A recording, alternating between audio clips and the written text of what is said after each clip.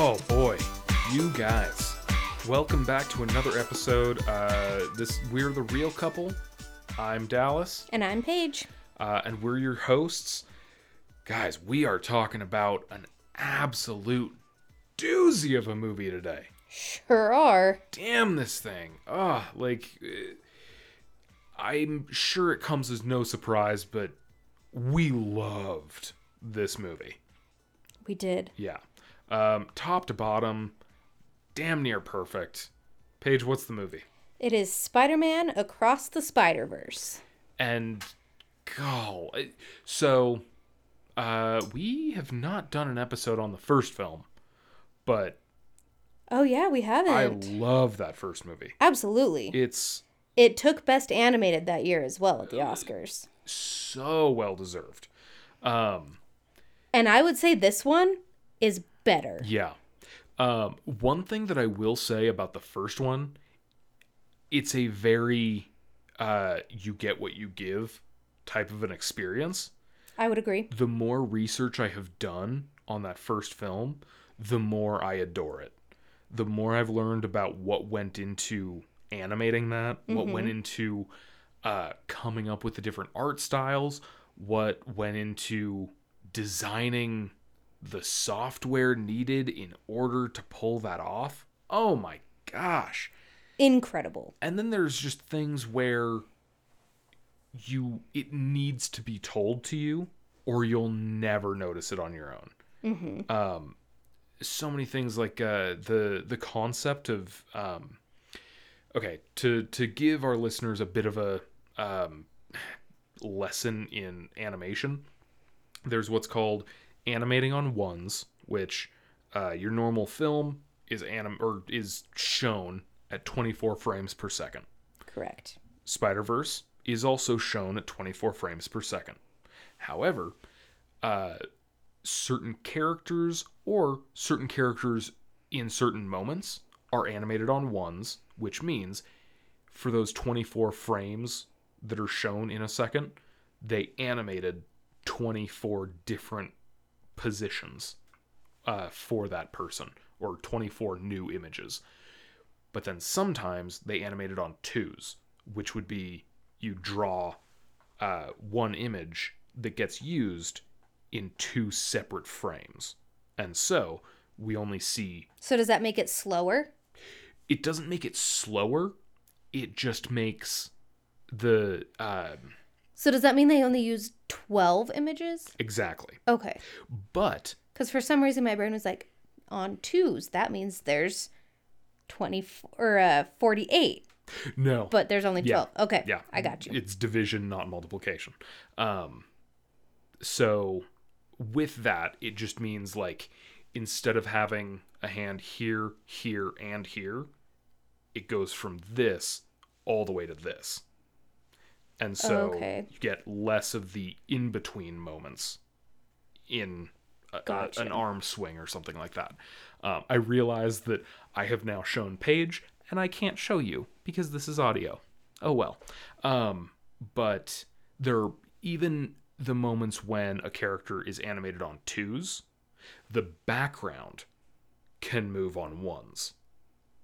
So they may be panning the camera or something, and so you'll see like we're going around a tree, or the trees in the background are still moving around each other. That can still be animated on ones, but the characters interacting with the environment may be animated on twos. There's a moment when Peter B. Parker is showing Miles Morales how to swing, and they're both animated on twos. However, they are not animated on the same twos. And so, one person will move, and the other will stay the same. Then the other character will move while the first person's staying the same. Then that person will move, and so it sort of does that. But as they get more in sync and learn how to swing together, by the end of that shot, still animated on twos, but now they're synchronized on twos. Interesting. It's insane the stuff they did for this. And they just continued that on in the second film. Yeah. I just found out that Spider-Punk is animated on 3s. Oh, wow. Just to give him more of just that, like, crunchy look. Because that was why they decided to do Miles in animated on 2s, was they called it giving his movements a crunchy style. Interesting. And it was really just to make it visually, subconsciously seem like he's not as coordinated yet. He doesn't have that flow. Yeah.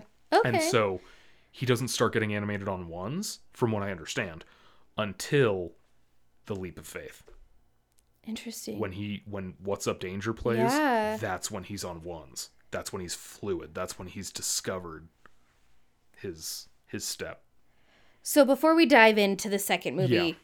anymore, obviously we recommend this movie. So much. 1000% worth seeing it in the theater. Especially either now or soon, because I just found out, I think yesterday, that they will be releasing a new version of the film, because a lot of people have been complaining about the sound mix. It's been really difficult to hear certain characters, certain pieces of dialogue, stuff like that. I guess they just either mix the sound in a way that maybe sounds good in headphones or in a sound booth or something. Like, didn't translate well. But yeah, once it's actually being blasted through theater speaker systems, it just didn't quite translate well. But they've heard that, and they've made adjustments, and they're releasing those adjustments, which I think is so phenomenal. Cool. Yeah. You know, we're definitely going to go see it again in theaters. Yeah. I would also say make sure to see the first movie before. I've talked to quite a few people who have heard about this second Spider-Verse movie and are like, oh, I want to see it.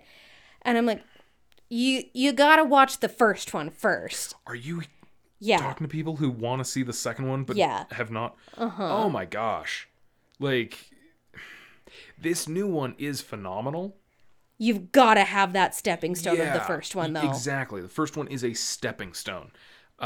This one is absolutely phenomenal, though. It perfectly builds off of everything that's established. Oh, in the first absolutely. movie. The only things it doesn't utilize that well, kind of getting into spoilers, but I would say Spider-Pig Noir and Penny Parker. But they're going to be used. Yes. Yeah. Because also another thing that I guess may be a spoiler. It wasn't a spoiler for us, but it seems like it has been for a lot of other people. This is catching a lot of people off guard. This is a part 1 film. Yeah. This movie does not wrap up the story by the end of the 2-hour and 20-minute runtime. Yeah. I went in believing that this series was going to be 4 films. So, Into the Spider-Verse, Across the Spider-Verse Part 1, Across the Spider-Verse Part 2, and Beyond the Spider-Verse. I have since found out, because there was, I think the first trailer they released was Across the Spider-Verse Part 1. I swear it said Part 1. Yeah. I know for a fact I have seen Across the Spider-Verse Part 1 as a logo. They have, I guess, decided to either change the title, or that Part 1 was to just let us know that this was going to end on a cliffhanger. But yeah, the next film is not going to be Across the Spider-Verse Part 2. It's just going to be Beyond the Spider-Verse. And that's going to be going to wrap it up. The wrap-up of this film. But this film, because they knew they were getting a third when they started it, they did not feel the need to complete the story. Which I'm not mad about. Yeah. And something that's pointed out is that this film on its own does have a very complete story in and of itself. Yes.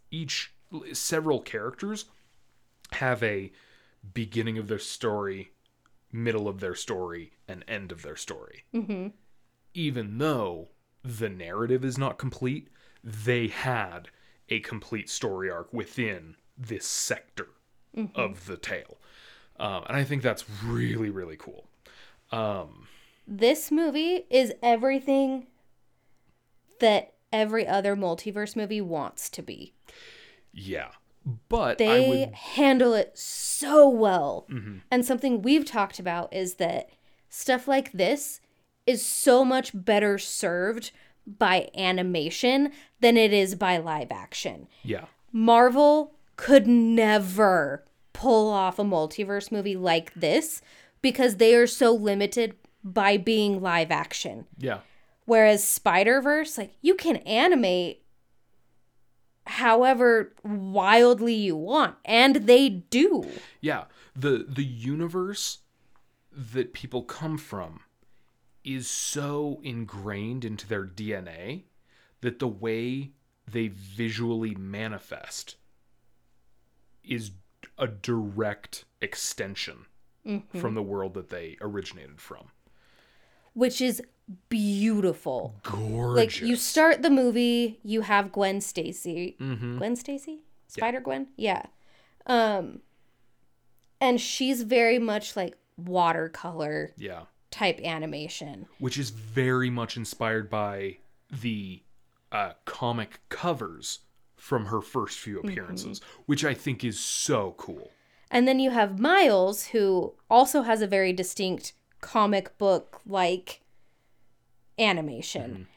And the first bad guy he fights is this like Birdman.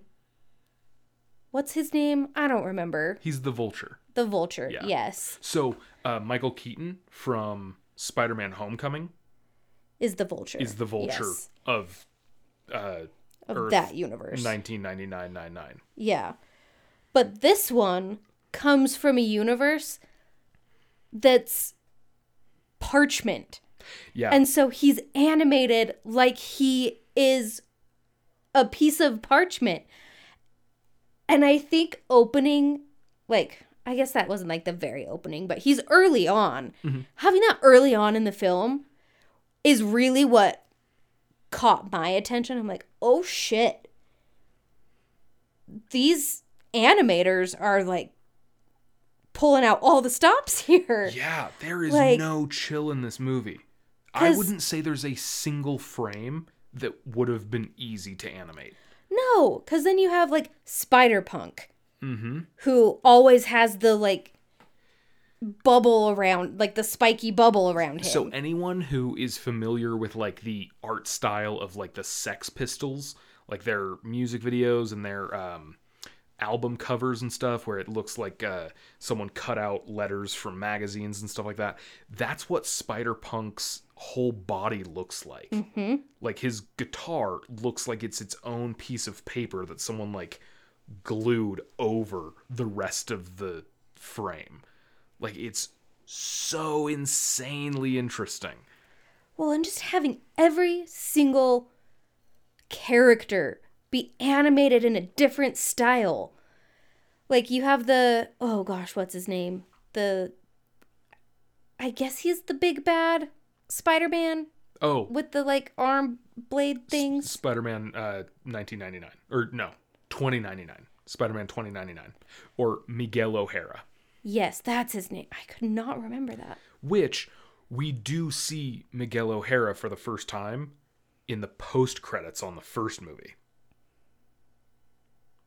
Do we? Why do I not remember that? So, we see him get the bracelet, the watch thing that lets you jump through, and he jumps to another universe, and it's that shot from the original Spider-Man TV show, and he points at him. And the Spider-Man's like, hey, don't you point at me. And he's like, you pointed at me first. And then they do the pointing meme. And I was like, oh, that was exciting. But, like, they kind of made it out to be a joke. So I'm not sure if we'll get more of him or if they only brought him in just to make that joke. And then this movie came out and I was like, nope, we're getting more of Miguel O'Hara. Holy shit. Well, and another thing with this movie, too, just talking about small details from the first movie. In the first movie, Miles Morales chucks a bagel at a guy. Oh my and it feels like such a like throwaway moment. Like just very inconsequential, right? The cool thing about the bagel throw, when it hits the guy and that like little automatopoeia comes out of him that should say like bonk or smack or whatever. It just says bagel, doesn't it? The word that comes out of his head on impact is bagel. And so that was one of those like tiny little details that people kept pointing at and being like, oh my gosh, that's such a hilarious tiny moment in the first movie. Oh my gosh. And then to pull that character that got hit by a bagel and to make him the villain, he's the one that turned into the Spot. Mm-hmm. That's his name, right? Yeah. And I like the fact that they very logically told us that his character snowballed off screen. Yeah. But in a very believable way. Mm-hmm. This wasn't just suddenly arriving in the 9th Fast and the Furious movie and just being like, yeah, so here's Dominic Toretto's brother, and he's always been around and you just never knew. Like, at that point, I'm like, time out. He always had a brother? What are you talking about? Yeah. And then in Fast X being like, oh yeah, and the bad guy from the 5th movie had a son that was there the whole time, we promise, but you just happen to not see him. But he played a pivotal role in all the events of 5. What? No, he did not. Mm-hmm. With this one, though, it's like, hey, there was a guy, he got hit by a bagel in the first movie. It's very believable that, he was a henchman in that scene. He would have been a henchman in this other scene and this other scene. When the shit hits the fan, things get out of control. He was caught in the crossfire in some of those scenes, and being caught in the crossfire led to this, this, and this, and now here he is today. So believable. Yeah. So plausible. Loved it. And going in, I remember watching the trailers, and, there's the Spot. And it's like, okay, so he's this fun little side villain that is just gonna kind of kick the story off in a fun way. Yeah. And then he'll obviously, he'll get sent to prison. Because he's like the clumsy guy. Yeah. And... but there's no way he's going to be the main. You wouldn't make something that goofy be your main villain in a movie like this. And they fucking do. Lord and Miller, those are the producers and brilliant filmmakers, they both went, Dallas, you don't know what we're about. Shut your bitch ass up. And, oh my gosh, like, they will never not impress the hell out of me. And even, like, this movie's just the whole package. Mm-hmm. It has a great storyline. It has beautiful animation. Beautiful. Like, it could have one or the other and still be a great film. Mm-hmm. And, one or the other, but then just in the animation, we can then break that into more things, because there's the styles of animation, and then within styles there's still great cinematography. Yes. The shots of Miles and Gwen hanging out on that rooftop, being upside down, the way they draw the city and where they place them on it, breathtaking. Oh my gosh. Absolutely beautiful. This is one of those movies that I would love if you printed out certain shots. And when I say certain, I mean a huge amount almost of every shots. Shot. Yeah. If you were to print that out, blow it up, and just say, here's a poster-sized version of a frame from Across the Spider-Verse, I would love to hang that on my wall. That's a gorgeous piece of art. I'm looking at a piece of art that we have from the first one right now. I mean, that's not a frame from the movie. But you know what I mean. But yeah, like, the fact that I love the look of these characters, the style of this animation, you can easily take those characters and put them into an image. Mm-hmm. But with this movie, the images that make up the film are good enough. Absolutely, like, you don't even need to do your own... like, have these characters then do a power pose. There's so many just, they're naturally looking phenomenal. Mm-hmm. So getting into the story side of things, I want to talk about how that machine sent Miles back to where he was from. Okay. Because the machine... I thought you meant the collider from the first movie, but you're talking about I think it's just called the go-home machine or something? Yeah. Yeah. So it, like, reads your DNA and it sends you back to the universe that you came from. But we found out that the spider that bit Miles and turned him into Spider-Man was not from his dimension. It was from a different dimension and ended up in his and ended up biting him. Which, at this point, I am so shocked I didn't see that coming. Right? Because in the first movie, the spider glitches. It does. How did we not pick up on that? The only things that glitch are things that don't belong in that world. And we missed it. Glitches. I never thought that the spider could be interdimensional. Right? As soon as they said it, I was like, what? Really? Oh my gosh. And yeah, after the movie ended and I was thinking about it, I had these moments of like, that they told me.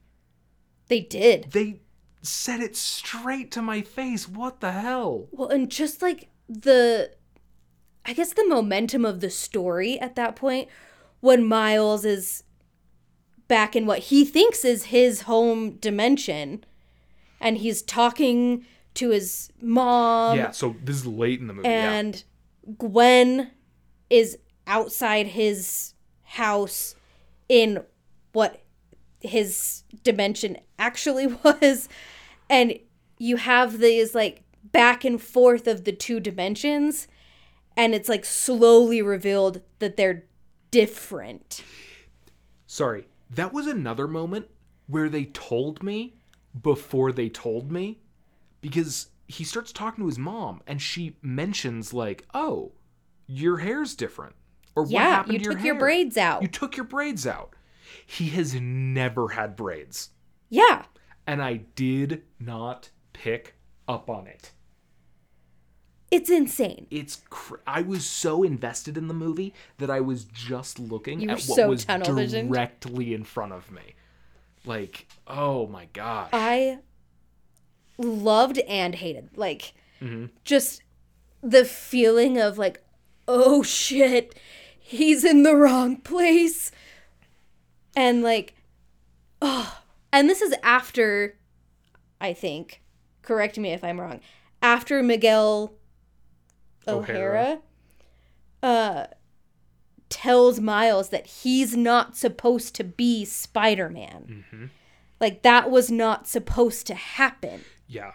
Oh my gosh, they do a great job of really explaining, like, the multiverses and, not plot lines, but timelines and how they interweave and stuff like that.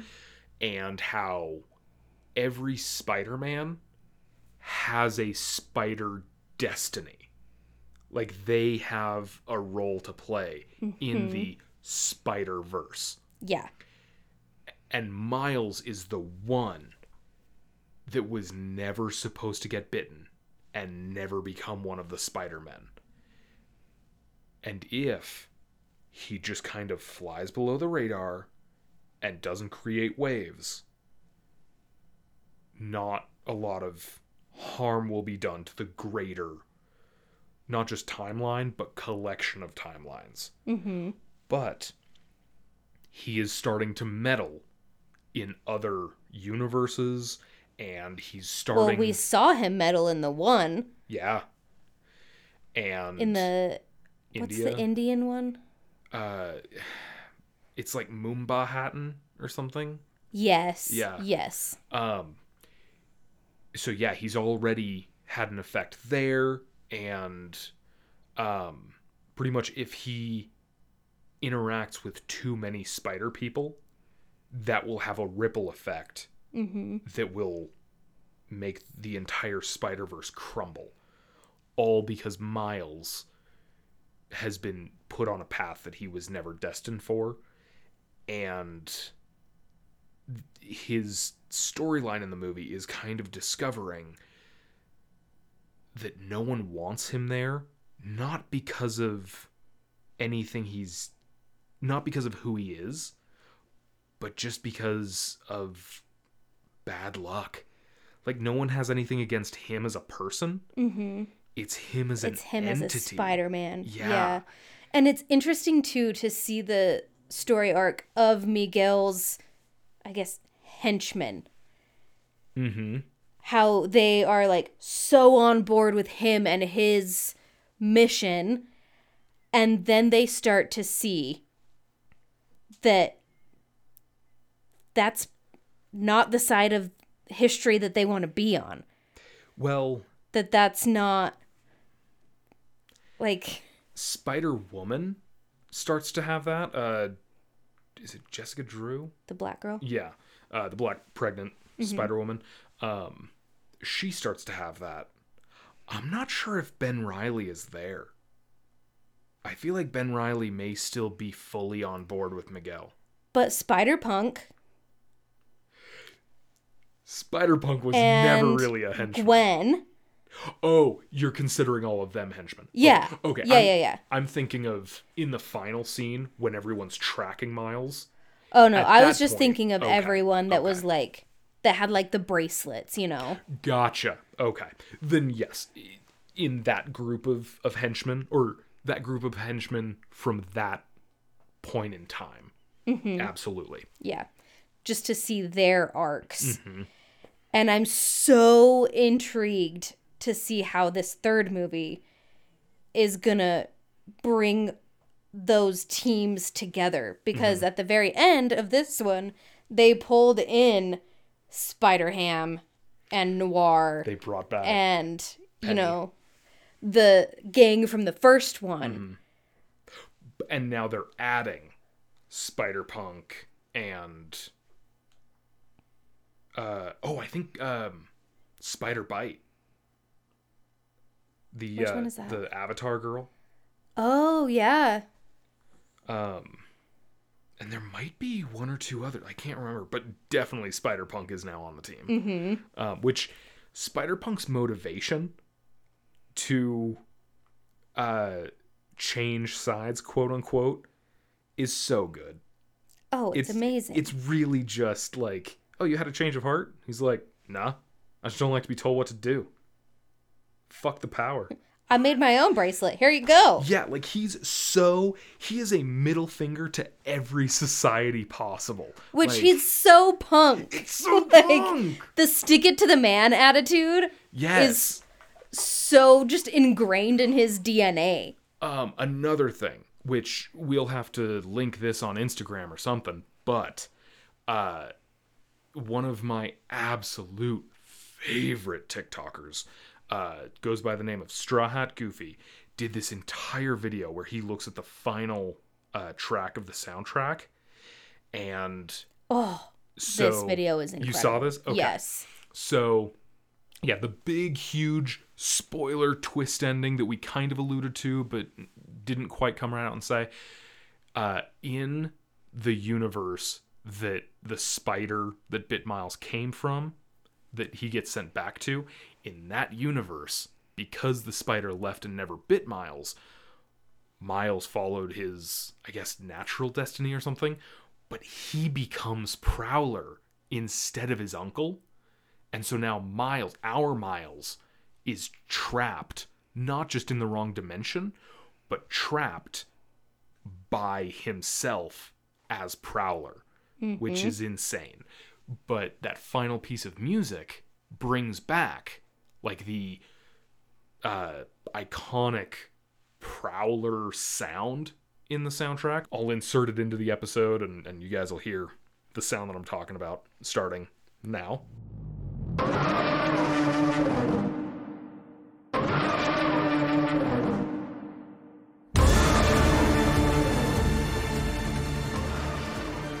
Wasn't that fancy? I'm so good at that. But then it starts to go into drums because Gwen Stacy is a drummer, which... and that's how it started, too. With her just drumming and letting out her emotions and stuff. Oh my gosh, holy shit. But yeah, so it goes from the Prowler sound because of Miles, but then it goes into the drumming of Spider-Gwen because she's coming for him.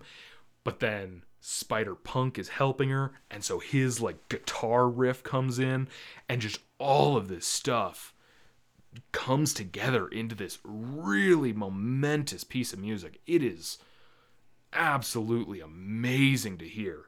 That's another one of those things where, like, the more research you do on these movies, the more appreciation you have for them, because I would not have picked up on all of those subtle little pieces of that sound. Yeah. The ability to have someone else listen to a soundtrack and dissect it like that and figure out what each stanza of music is trying to communicate is insane. And when it's done well, I love that stuff. Beautiful. Yeah.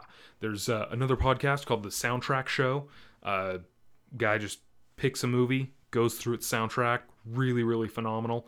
I've listened to his Star Wars episodes. They're amazing. I've listened to his Jurassic Park episode. That's amazing. Highly recommend it. Go check him out. Yeah, the soundtrack in this is incredible. I feel like as I've been talking, I'll be like, oh yeah, this was great, which remind me to go back to that. But so when they're in like the, I don't know what you call it, but like Spider Society building or whatever.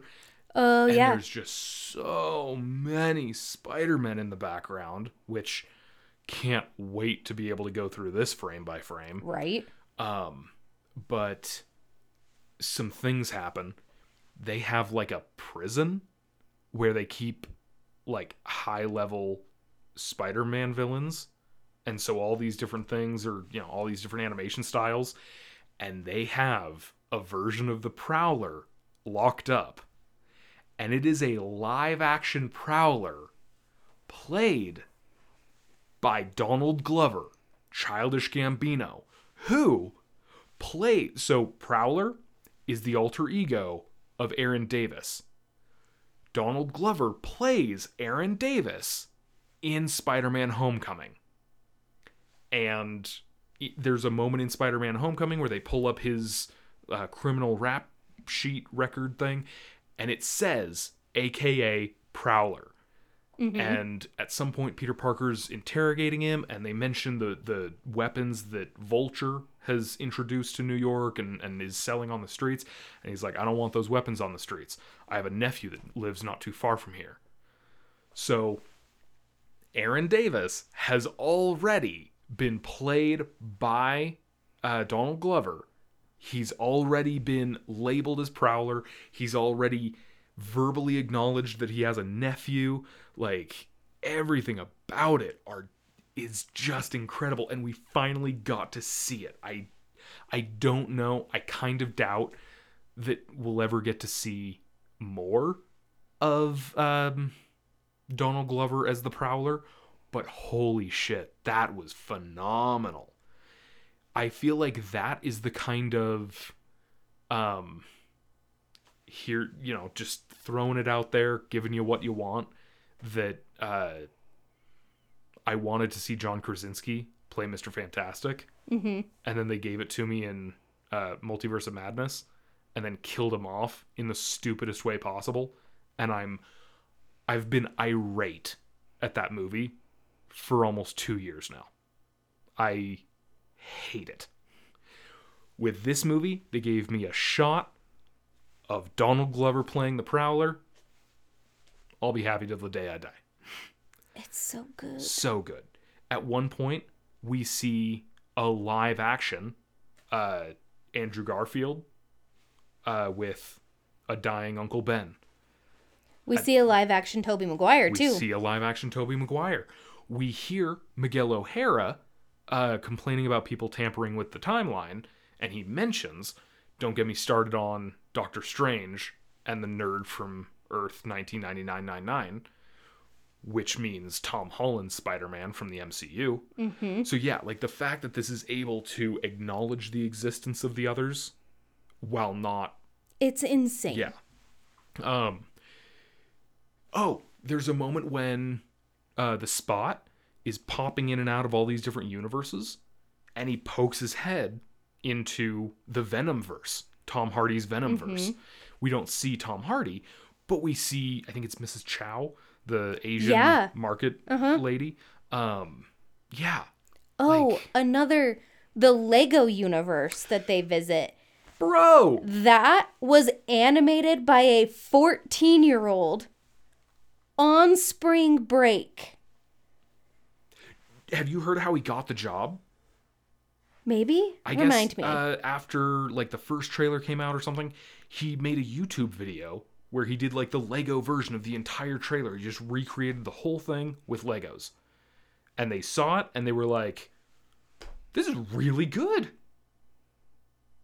Can we contact the kid? And they contacted him, and they were like, are you willing to do a full scene? And he was like, yeah. Well, and then on edits, they were like, yeah, can you fix this and this and this?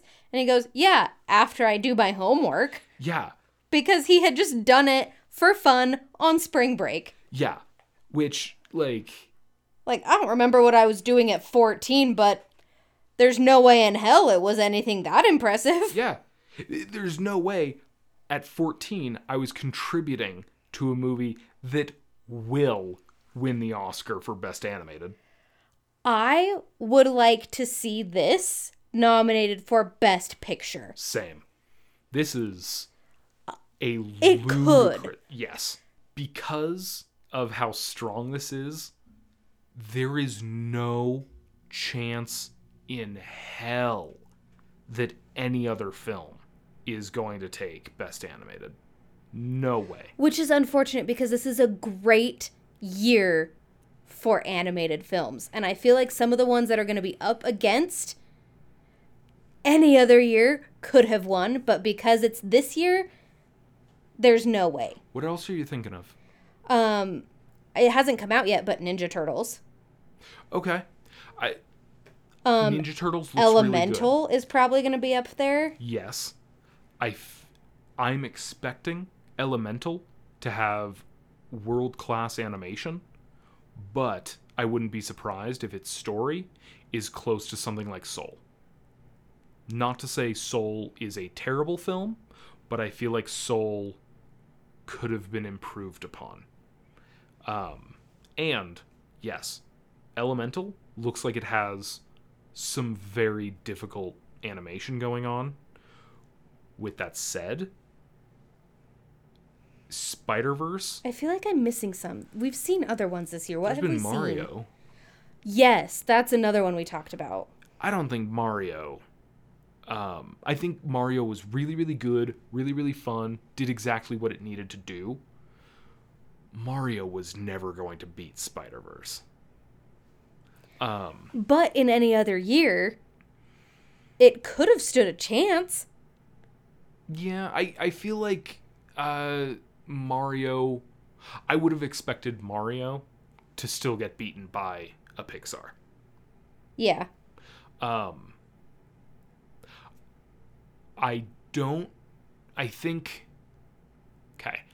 am really, really excited for Ninja Turtles, Secret of the Ooze. I think the animation looks awesome.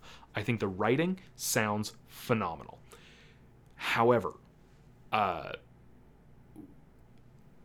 really, really like the animation. I'm overjoyed to see this kind of animation style brought to the Ninja Turtles. With that said, the whole movie is going with one animation style that I adore, whereas Spider-Verse goes with like 32 animation styles that I really enjoy. Some of which I adore, some of which are just animators flexing. So yeah.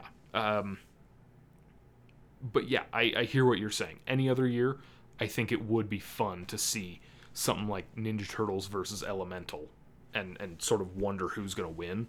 But with this year, it's like, I don't know, Arnold Schwarzenegger versus Sylvester Stallone versus Optimus Prime. No. One's a giant robot from space whose arm can turn into a gun. Like, shut up. So I have an answer. Yes. On Oscars. Mm-hmm. And Best Picture animated. The first one ever nominated was Beauty and the Beast in 1991. Okay. It did not win. That year, it went to Silence of the Lambs. A very different movie. The next time was in 2009 with Up. Okay. Wait. The next time an animated film was nominated for Best Picture? Was Up in 2009. It didn't happen again till 2009. And that lost to Hurt Locker. Wow. And I think two of the greatest animated films ever made came out between Beauty and the Beast and Up. I consider Iron Giant and the first Incredibles movie two of the very best animateds to ever be made. And then the next time was in 2010 for Toy Story 3. Okay. Did it win? So Toy Story 3 lost to The King's Speech that year. Okay. So from what I've been able to see so far, an animated film has never taken Best Picture. Which is sad. I would like to see that change. Yeah. With this film. Yeah. I don't know that it will. Yeah. Especially considering that it's the second film of a trilogy. I think what's more likely to happen is that the third one would get nominated and take it as kind of a trilogy win like Return of the King did. Yeah. I could definitely see that. Yeah, it's always interesting looking back through the years of Best Picture winners versus Best Picture nominees, because there is that debate of should a film be judged based on its potential impact on society. Mm-hmm. I feel like we've been seeing a change in these nominations recently. Yeah. Maybe not necessarily the winners, but at least the nominations. Yeah. But yeah, like you just pointed out, King's Speech, great movie. So good. When was the last time you rewatched King's Speech? I've never watched it. Have you never seen King's Speech? Mm-mm. Okay. I saw it. I think it's good. Even when I saw it, I feel like I thought it was a bit overhyped. Again, not that it's bad, but not sure it was the best I'd seen that year. At this point in time, like, they made another Toy Story film after that. One that I personally believe, is the best of the series. And Toy Story 3 is so good, I still know so many people who refuse to consider Toy Story 4 a worthy entry because of how good Toy Story 3 was. Mm-hmm. That was profoundly good for not just an animated film, but a film in general. And a film that so effectively continued the life trajectories of characters that had been introduced to us years earlier. I would definitely say a higher skill set in filmmaking was required to bring Toy Story 3 to the big screen than King's Speech. So yeah, I would definitely say, they got it wrong there. And yeah, I think a lot of what I just pointed out, that you don't really even need to be looking back on it 10 years down the line. Mm-hmm. Just open your eyes and look at it back in 2010 or 2011, whenever that was. It's not rocket science. You just weren't paying attention because you're the Academy. Yeah. It'll be interesting to see how animated goes. Mm-hmm. Obviously, this is going to win. Yeah. But I'd be very interested to see what it will be up against. Yeah. And we're only in June. Mm-hmm. There's still 6 more months of movies to come out. Well, not only 6 more months, but I feel like Academy season, a lot of the big deal movies, they are yet to come. Yeah. The production companies want those as the end of the year releases. Mm-hmm. So it's on people's minds. Yeah. So, we're halfway through the year, but we're probably not even close to halfway through receiving definitely the not. contenders. So yeah, it'll be very, very interesting. But this movie is just bitch slapping records. As it should. As it should. Yeah. God, I am positive that as soon as I say, I think that's everything, and we wrap this up, I'm going to be like, oh, shoot, we didn't touch on this or this or this or this. One thing, you mentioned Gwen Stacy's world and how it's very watercolor-esque, but the way her world interacts with her, it's, I saw an interview with Haley Steinfeld, the voice of Gwen Stacy, and I guess when they first sort of pitched her or explained to her what her world would look like, they said the entire world will look like a mood ring where the colors are affected by the character that's closest to them. And since we're seeing most of it through her eyes, whatever emotions she's feeling will dictate the look of the frame. I think the Gwen Stacy parts are the most beautiful of the animation. Yeah.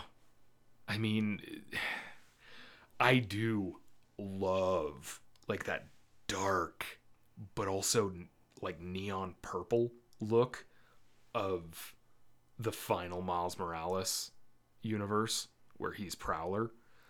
I think that's cool. Yeah. I wouldn't say it's beautiful. Okay.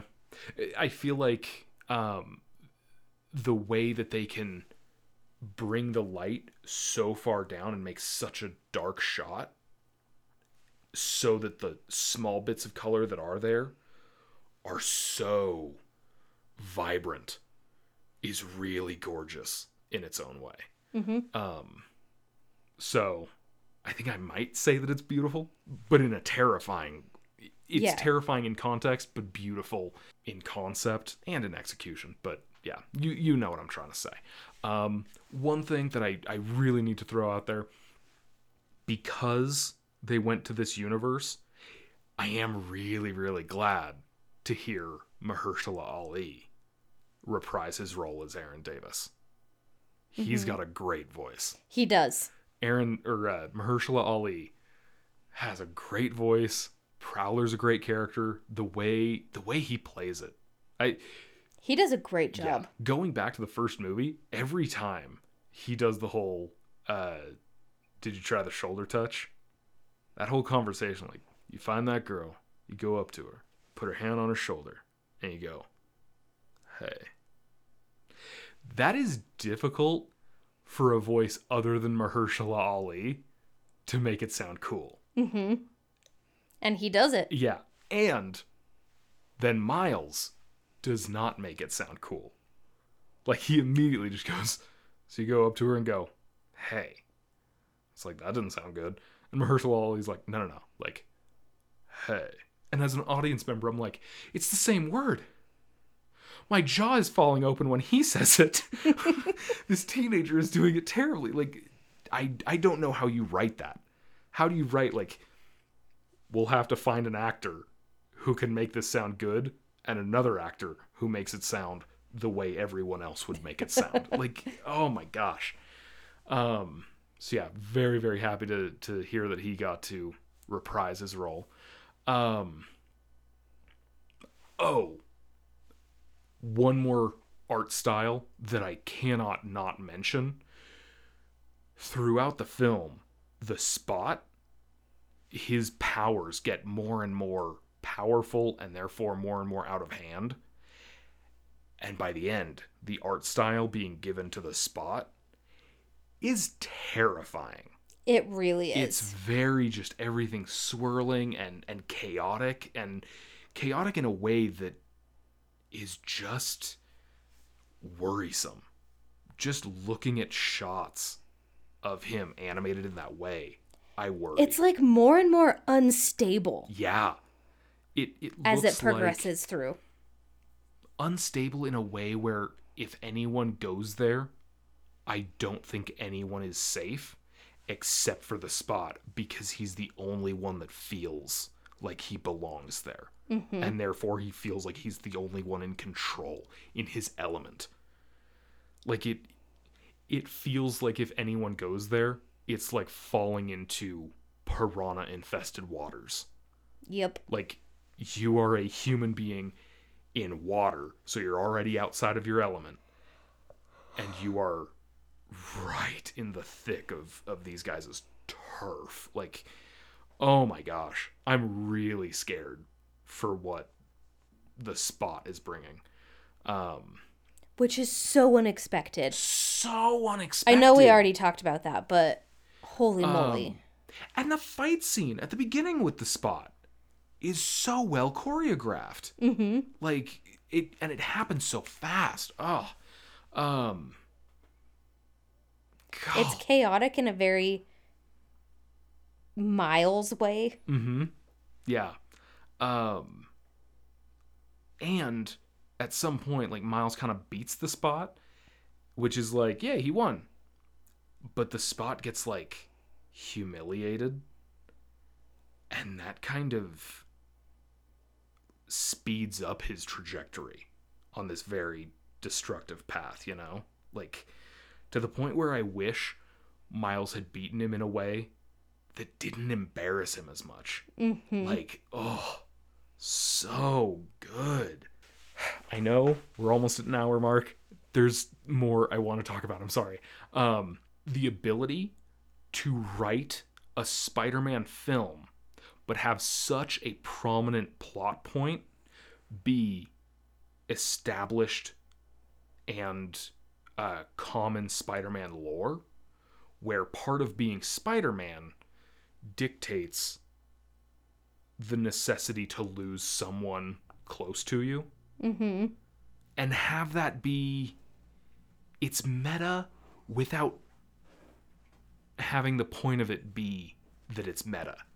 Like, you're self-referential, but not in a, hey, we're breaking the fourth wall, but in a, like, finding out that this is part of your story without ever calling it a story. Like, oh my gosh. It didn't just nail Miles Morales.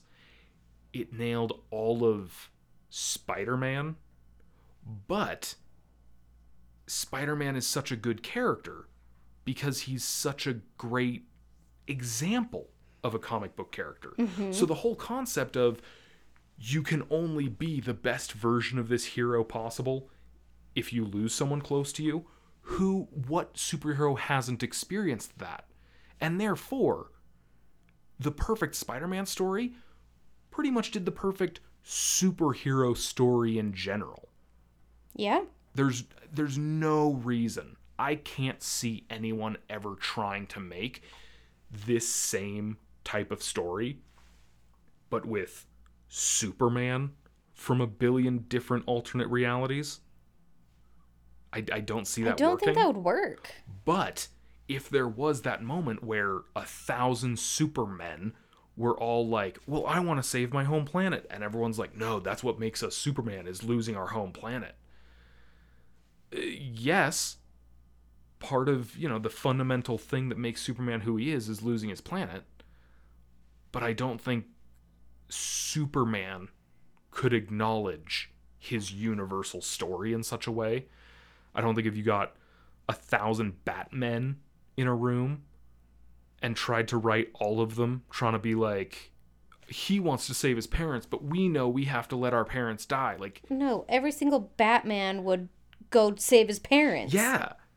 And so having Spider-Men that are like, nah, like, losing Uncle Ben sucked, but losing Uncle Ben had to happen. And then having, Gwen Stacy be like, it was, for her, it was Peter Parker, but for a lot of other Gwen Stacys, it's the dad. Mm-hmm. Like, that's another thing that's really interesting. Dang it. Again. It's fine. Keep going. In the first movie, there's just quick flashes where we find out that Gwen Stacy lost her version of Peter Parker, and there's quick shots where you see, as she's holding Peter Parker, his skin has like scales on it.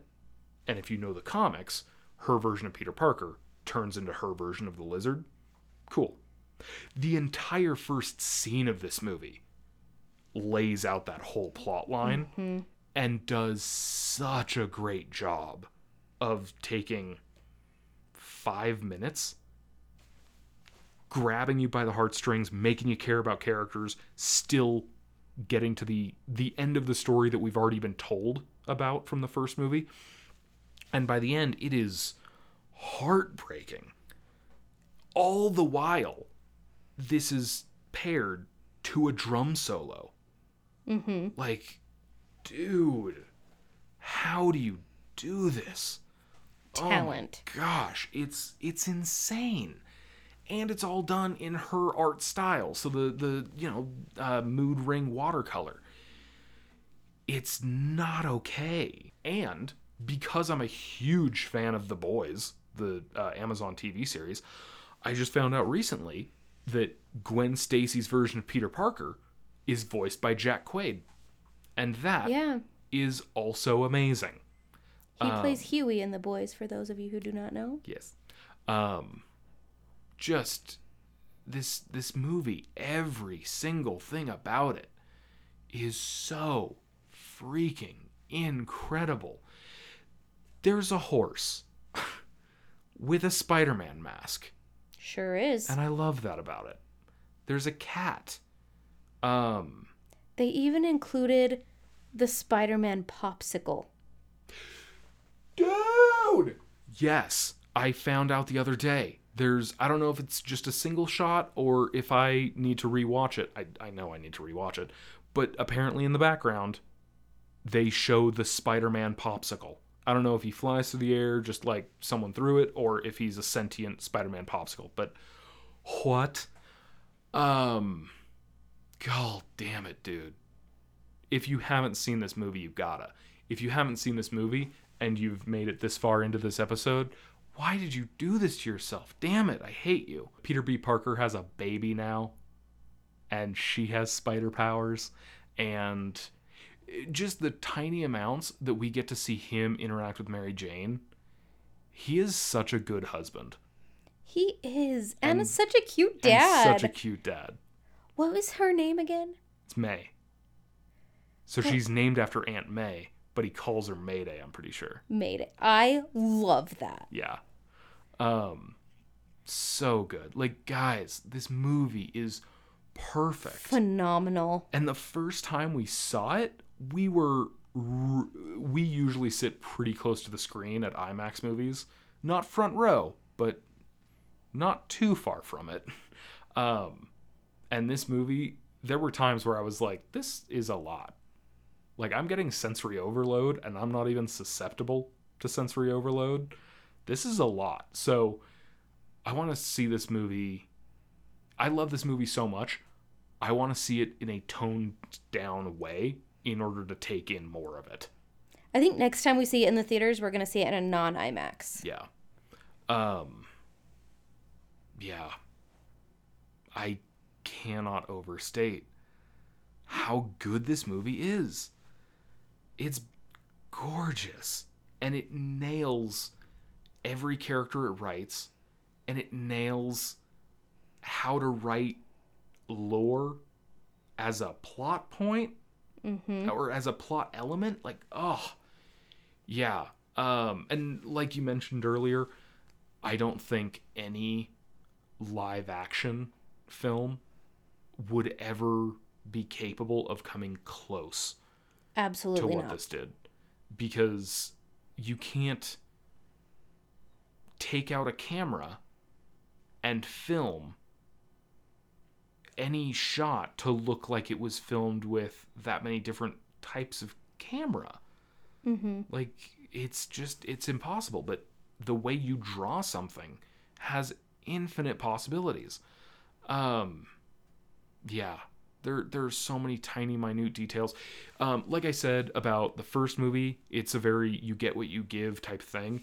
And a big thing that's led me to that belief is that I've seen the first movie with the audio commentary, with the directors all talking and discussing what went into bringing that movie to life. I can't wait to own Across the Spider-Verse, and a lot of that reasoning is so that I can listen to the audio commentary. I think that is going to be fascinating. I can't wait to go through all of the special features, because yeah, I feel like this is very much one of those movies, like, every new piece of information you get about the Spider-Verse films, it's just going to make you love it even more. Exactly. Yeah. I think I'm finally good to wrap up. I'm sure I will still have a moment of, oh my gosh, and that one scene. But damn it, I love this movie. Oh, yeah. Yeah. We are open to discussing this movie endlessly with whoever wants to discuss it. Yeah. Unless you have negativity about it, and then you're wrong. Yeah. Oh, we keep talking about Spider-Punk. Spider-Punk is voiced by Daniel Kaluuya, who murders the role. Sure does. Oh, he's so cool. So punk. Oh, I'm a big fan of Daniel Kaluuya. I'm not even the biggest fan of every single one of his roles, but he is an actor that I really like just watching. He's really, really good. Do you have anything else? Not that I can think of right now. Cool. I think our dog is ready for us to be done recording. Yeah. All right. Thank you so much. You can follow us on Instagram, the.real.couple. You can email us, therealcouplepod@gmail.com. You can listen to us on Apple Podcasts, Spotify, Stitcher, Amazon Music, Google Podcasts. And just once again, I have absolutely loved and adored the opportunity and ability we've had to make this podcast, to bring it to life, to give it to you. And every time you guys reach out and just say, like, hey, I just listened to your episode, like, I liked it, or, you know, I agree with this, or I disagree with that. I love it all. So yeah, thank you so much for tuning in, for listening to us, for giving us a chance. If you're willing to share this around, I so appreciate that. But yeah, let us know if there's anything you want from this podcast. Cause yeah, I would love to, to hear if there's anything, that we can do better, or any ideas from you that, you think could make this even cooler than it already is. Yeah. All right. Thank you so much. Have a great rest of your day. Love you. Bye. Bye.